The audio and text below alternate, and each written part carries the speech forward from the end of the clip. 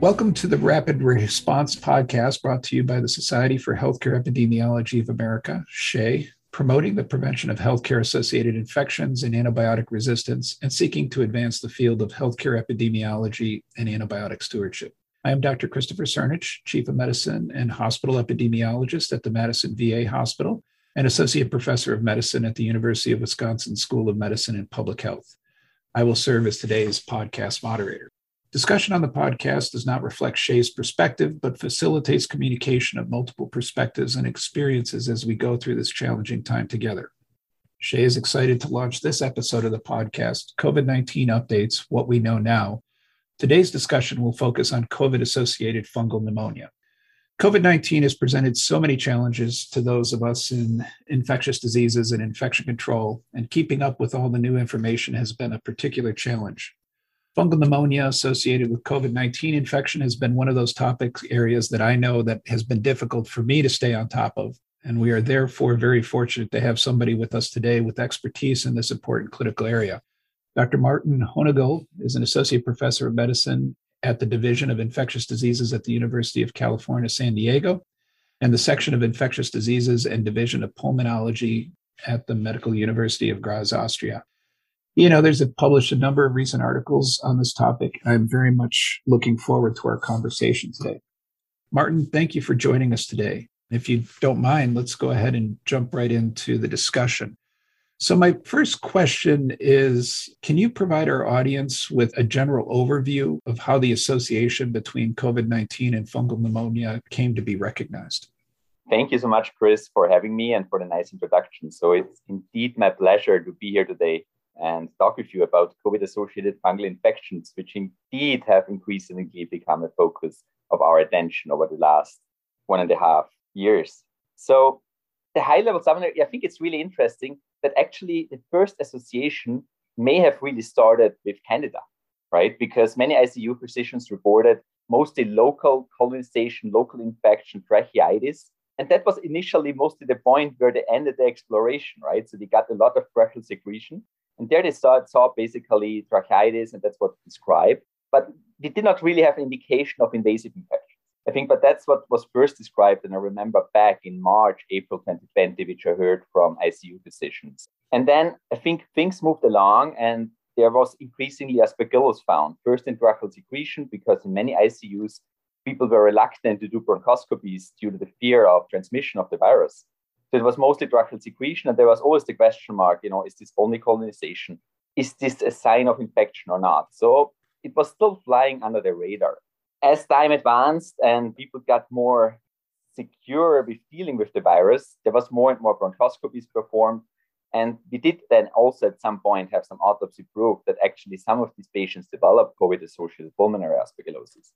And we also found more aspergillus, of course, in BL fluid. And we found out that, this is growing at least airway invasive, so tissue invasive, although it takes really a time until it becomes angio-invasive and disseminates.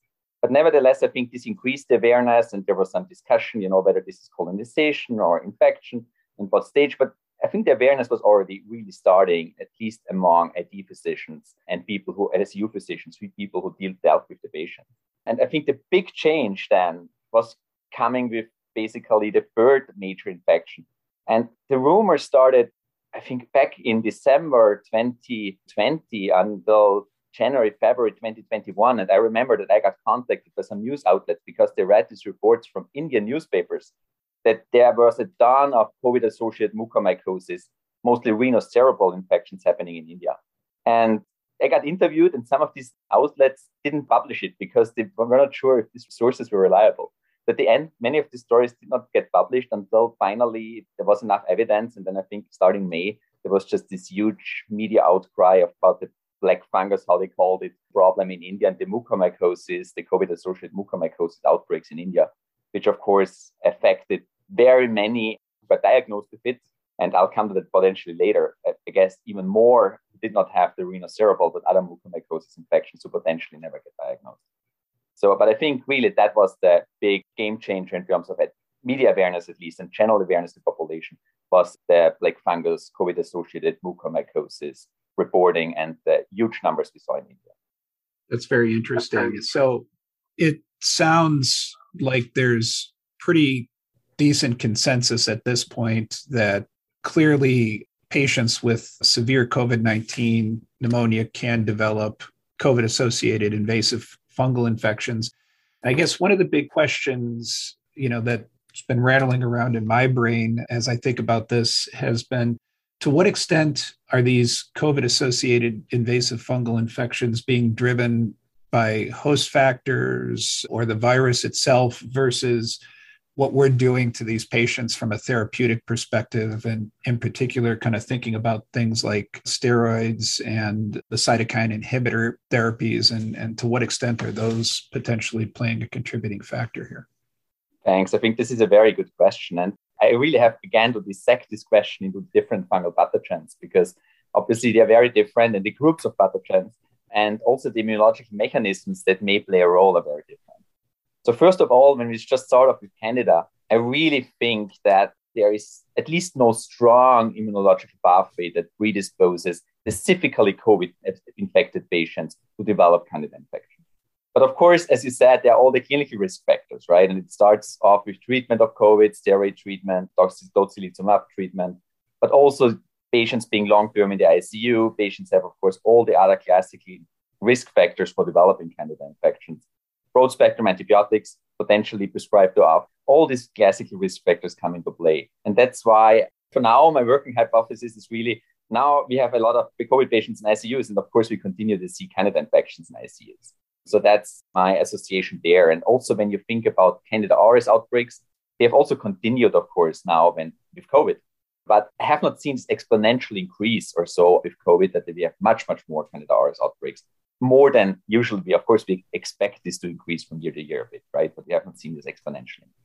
I think the story becomes different, and I would say, in my opinion, more interesting when we come to Aspergillus, because there are some important immunological pathways, specifically due to COVID infection, that may predispose these patients.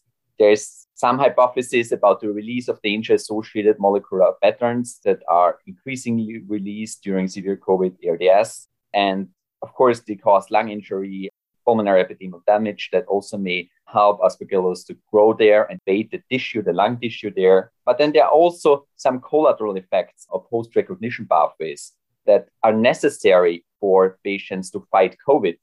But that then at the same time, for example, the hyperactivation of the interleukin-1 pathway may predispose these patients or leave a niche for fungal pathogens, Aspergillus specifically here, to grow. And at the same time, of course, the other risk factor are the clinical risk factors. Again, high dose dexamethasone, tocilizumab, and other classical risk factors we have in these patients.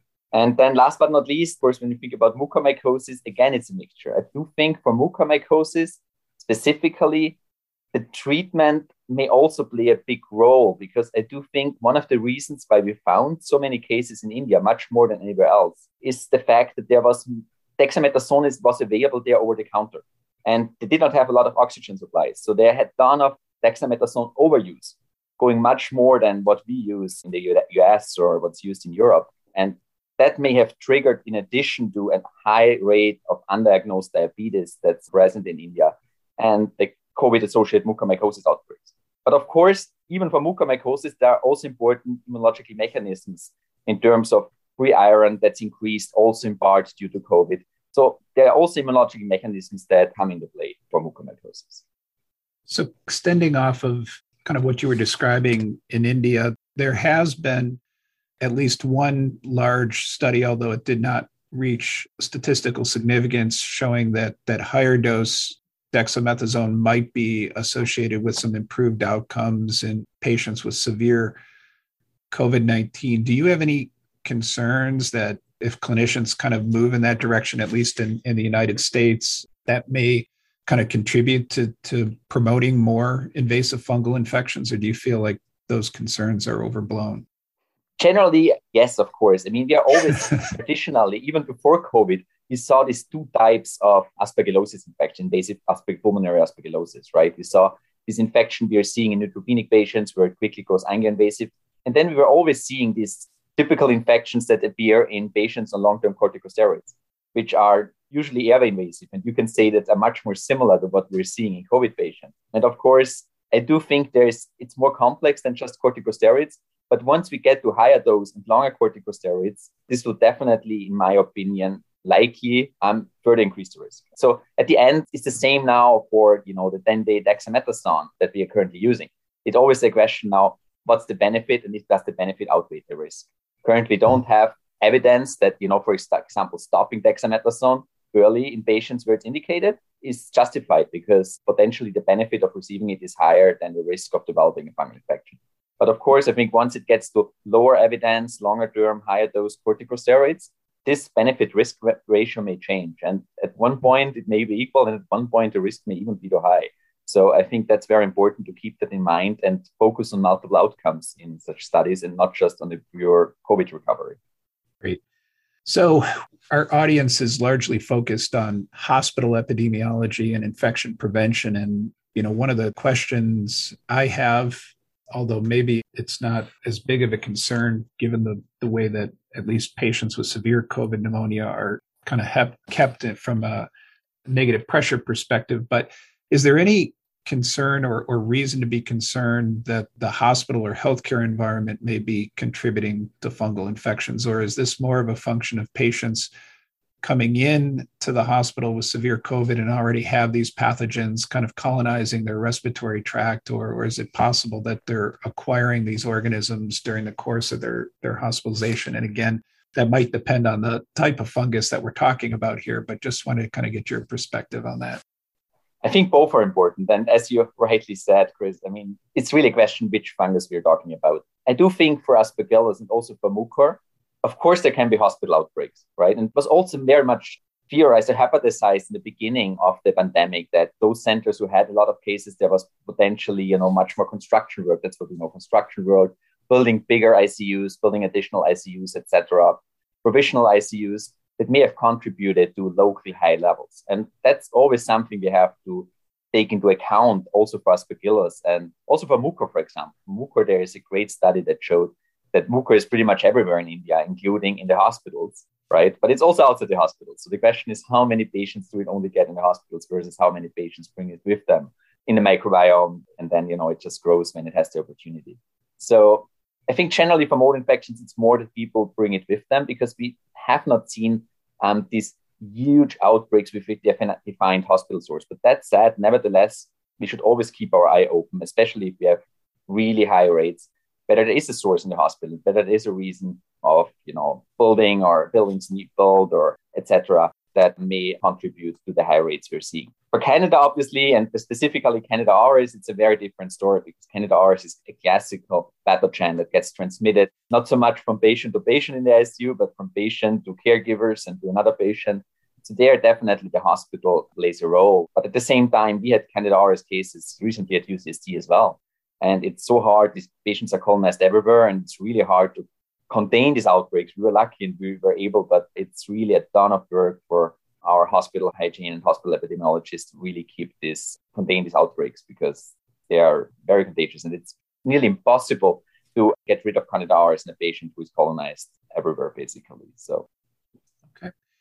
So when we kind of look at a patient, we're at least thinking about the possibility of a COVID-19 associated invasive fungal infection. What kind of factors should elevate that concern and, move us closer to initiating treatment, either empirically or definitively, or, what should we do next once we have those concerns? So can you talk a little bit about, how you approach this clinically, and for those of us who are thinking about how we should approach this with our patients, can you kind of walk us through that thought process so we kind of understand that a little bit better? Yeah. So I think, first of all, we need to have a patient who's not doing good, right? So I would really focus your diagnostic efforts specifically in the ICU because many of these fungal infections really happen in the ICU setting. And I'm taking out, mucormycosis in India, this is sometimes, but it's a different health system. But I think for the United States, we really need to focus on the ICU primarily. We'll eventually see somebody out of the ICU, but most of our patients with COVID-associated fungal infections will be in the ICU. And then, of course, the other question that has to be taken into account is that the patient is doing worse. Usually when patients get admitted to the ICU, at this point, they're already doing worse. So that's why I would really emphasize here the importance of potentially doing an early bronchoscopy because these patients come to the ICU for a reason, not because they're doing better.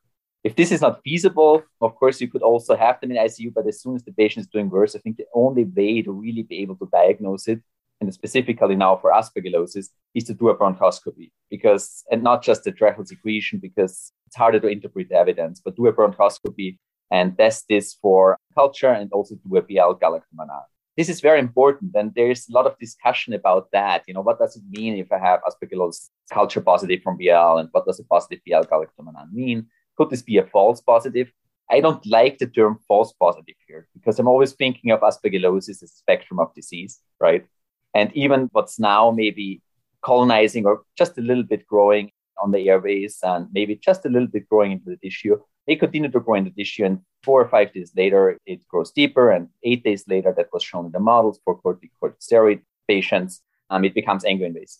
And I think this concept is really good. And obviously, it doesn't mean that everyone where we isolate an aspergillus and BL fluid or have a positive BL galactomannan would develop angioinvasive disease and die of it. I mean, definitely not. That's not something I propose. But at the same time, when we look into recent studies, and I think these have really been intriguing, that looked into prognostic factors in patients with COVID-associated pulmonary aspergillosis, the one thing they found, and one of these studies has recently been accepted at Journal of Clinical Microbiology, and I think Sarah Delier is the first author. It's from a team from France, with Alexandre Alagnaud, the last author. They found once our serum markers for aspergillus, meaning serum galactomannan, becomes positive, or even blood PCR, 100% of patients die, no matter if you treat, right? So this is the point where it's definitely too late to diagnose. And of course, you would still probably prescribe treatment, but we definitely want to be earlier in the pathogenesis where diagnosis, for example, aspergillus, here I'm talking specifically about aspergillosis,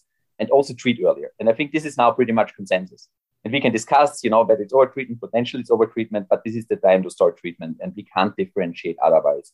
I would just emphasize, please, if anyhow possible, do a bronchoscopy and get a BL, because once you get into the upper respiratory tract, tracheal secretion only, or even sputum, the overtreatment may increase, and you may really start treating more patients than you need to treat.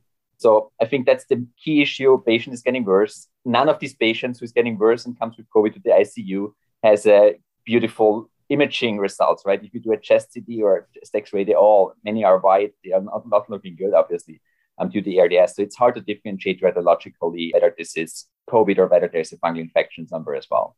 So this is not helping so much. It's mostly clinically patients doing worse. Sometimes you see some typical signs, with some cavernous lesions. That's something you can keep an eye out. But if you don't see it, you can't rule it out, especially if the lung is not clear, of course, which it never is in these patients. So yeah, I think that's the key. And then it's bronchoscopy for aspergillosis, and also for mucormycosis. I think it's very important to have a culture, because potentially you can find mucor in a BL culture, and this will help you. There's also some development towards mucoralis PCR, which I hope is, had some recent studies on that really look good, and it's getting commercialized. So we're getting to a stage with mucoralis PCR, also from BL and also from blood, actually. This gets ready for prime time, I think. So this will also help us in the future to better diagnose these infections. And then Candida, of course, a key thing here for Candida is culture, blood cultures, obviously, for candidemia. This is always something we're concerned of. And any other cultures, if we have some abscesses or something, of course, some other sterile sites where we suspect Candida infections, cultures. But of course, BL culture for Candida, and probably we'll get back to that later, won't help a lot, because we mostly will find Candida in BL because it's a colonizer there. So it depends again on the fungus, I would say.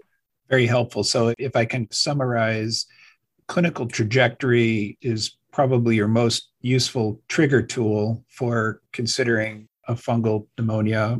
Atypical imaging findings with cavitation would also potentially be another situation. But again, that would need to be factored with the patient's clinical trajectory, and simple recovery of an organism from a respiratory specimen, particularly an upper respiratory tract specimen, in a patient whose clinical trajectory is actually trending in a positive direction wouldn't necessarily dictate a need for a bronchoscopy. But obviously, if somebody's clinical trajectory was not improving or trending in the wrong direction, and you had that upper respiratory tract specimen or that imaging finding, your recommendation would be really push for a bronchoscopy or a lower respiratory tract specimen if possible. And then in those situations, if recovery is identified, certainly would justify empiric antifungal therapy. And if I'm hearing you correctly, doing trending of serum biomarkers doesn't have a whole lot of utility in this population. Am I interpreting that correctly? I would absolutely agree with that. I think, for serum galactomannan, it becomes positive too late in the disease. So it doesn't help us a lot. We can still easily do it, of course, but it won't help us a lot. And serum beta-D-glucan is specifically complicated to interpret in the ICU in these patients because we know there are so many factors. It can be a marker of leaky gut. I mean, as soon as a patient gets septic, of course, the gut becomes leaky. There may be translocation of some fungal cell wall components, although this doesn't mean that there's the whole candida translocated. So it's really it's also correlating well with some of our ICU scores. So there's studies that show a very clear correlation between serum beta-D-glucan and SOFA scores in ICU patients, independent of any fungal infection. So I think serum markers don't help us obviously here. So we really need to go to the BL, unfortunately. Okay. I want to kind of circle back on the Candida piece a little bit. So, I think you've alluded to the fact that we have seen what appears to be an increase in the number of bloodstream infections with Candida. In particular, Candida auris has been very problematic in institutions that have had that. And you alluded to the fact that there's been potentially some tracheitis. On ID Twitter, there's been some comments about, is it possible that we're seeing, actually COVID pneumonia, which I don't think I've yet seen in my clinical career, and I still kind of keep as an exceedingly rare complication. Is there any evidence that I need to be reevaluating my position on Candida causing pneumonia? And how does recovery from Candida and the respiratory tract kind of influence your decision for the initiation of antifungal therapy? So that's, a double-barreled question, which I should never ask, but maybe I'll start with the first. Any evidence that Candida is actually causing COVID pneumonia or pneumonia in COVID patients at this point that you're aware of? Thanks. It's again a good question. I think I've also seen some evidence, but it's mostly coming from isolated case reports, right? So that's what I've seen, isolated studies or other larger studies that are not as much. I was not a reviewer on because when reading them, I see some issues there. Also mostly in lower ranked journals where they're published, where they report a lot of Candida infections. But they are based on some evidence that doesn't convince me mostly.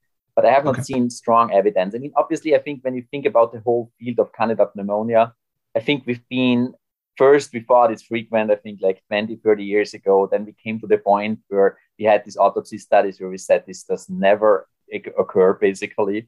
And now we're back to the point where we say it's very rarely occurring. It can occur very rarely, but it's still super rare. And Candida isolation, for example, in respiratory tract is definitely not an indicator of a fungal infection of the lung, because otherwise everybody would have it. And we know from autopsy studies that it's super, super rare.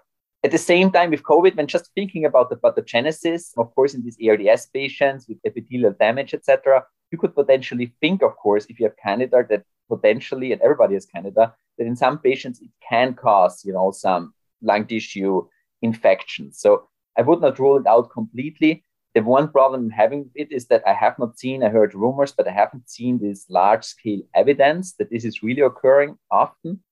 And therefore, for now, I'm still kind of like seeing and looking at literature and looking for more evidence because I'm yet not convinced that this is really a larger issue.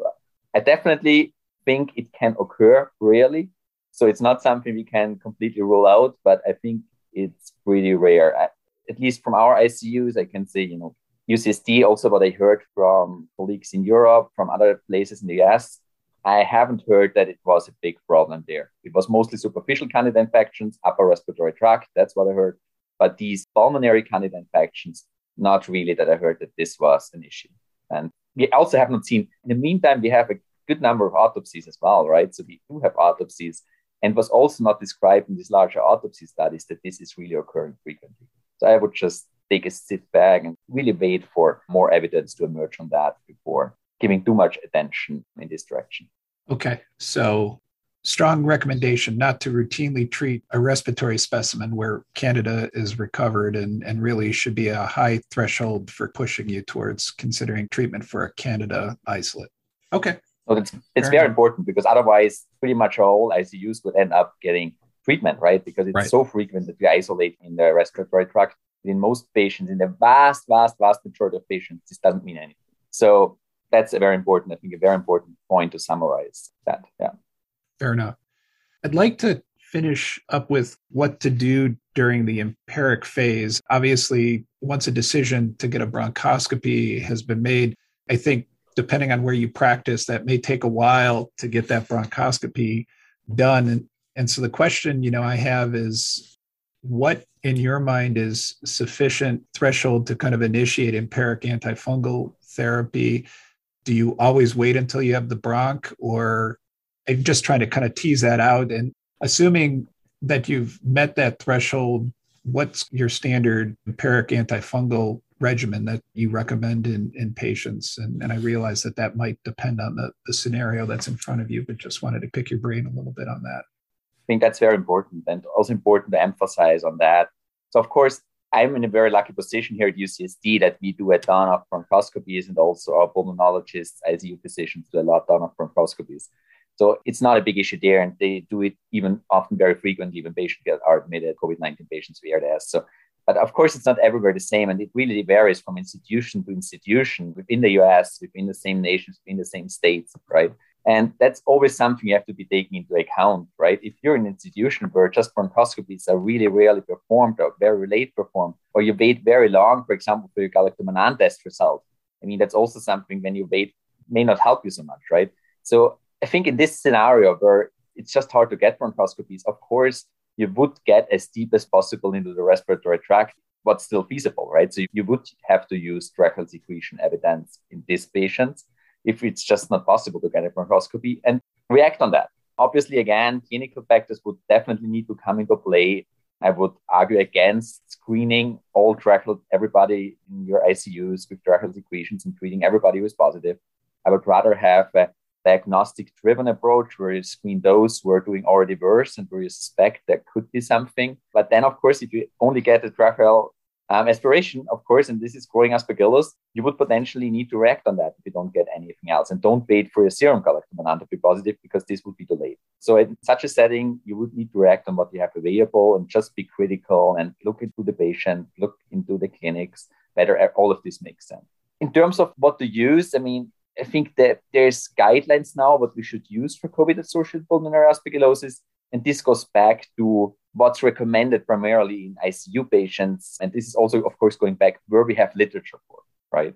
Primarily, these guidelines recommend either voriconazole or isovuconazole as treatment. But I've read a study a while ago, and it was probably not a super high-ranked study, but it was an interesting approach because ICU physicians were asked about the drugs they hate most. And voriconazole as an antifungal, which is, not in the top importance, of course, and frequently prescribed treatment, made the top 5 there. And the reason is not because there's anything bad about it. It was a huge game changer in the mycology field 20 years ago. And it really was the first drug that really led to improvement of survival of aspergillosis. So it was a game changer. And it's a fantastic drug that really changed our field. But at the same time, it's difficult to use specifically in the ICU because it has so many drug-drug interactions with so many other treatments that these patients are getting. And this can result in, of course, first of all, voriconazole levels going up and down, which is a problem by itself because we know if it's too low, it's not effective. And if the levels are too high, there are some toxicities, hepatotoxicities, neurotoxicities. So we're dealing with that problem, that there's a small therapeutic range for voriconazole. But for ICU physicians, even more threatening, they are also changing the levels of many of the other treatments that are also metabolized over the same CYP3A4 and other systems of the liver.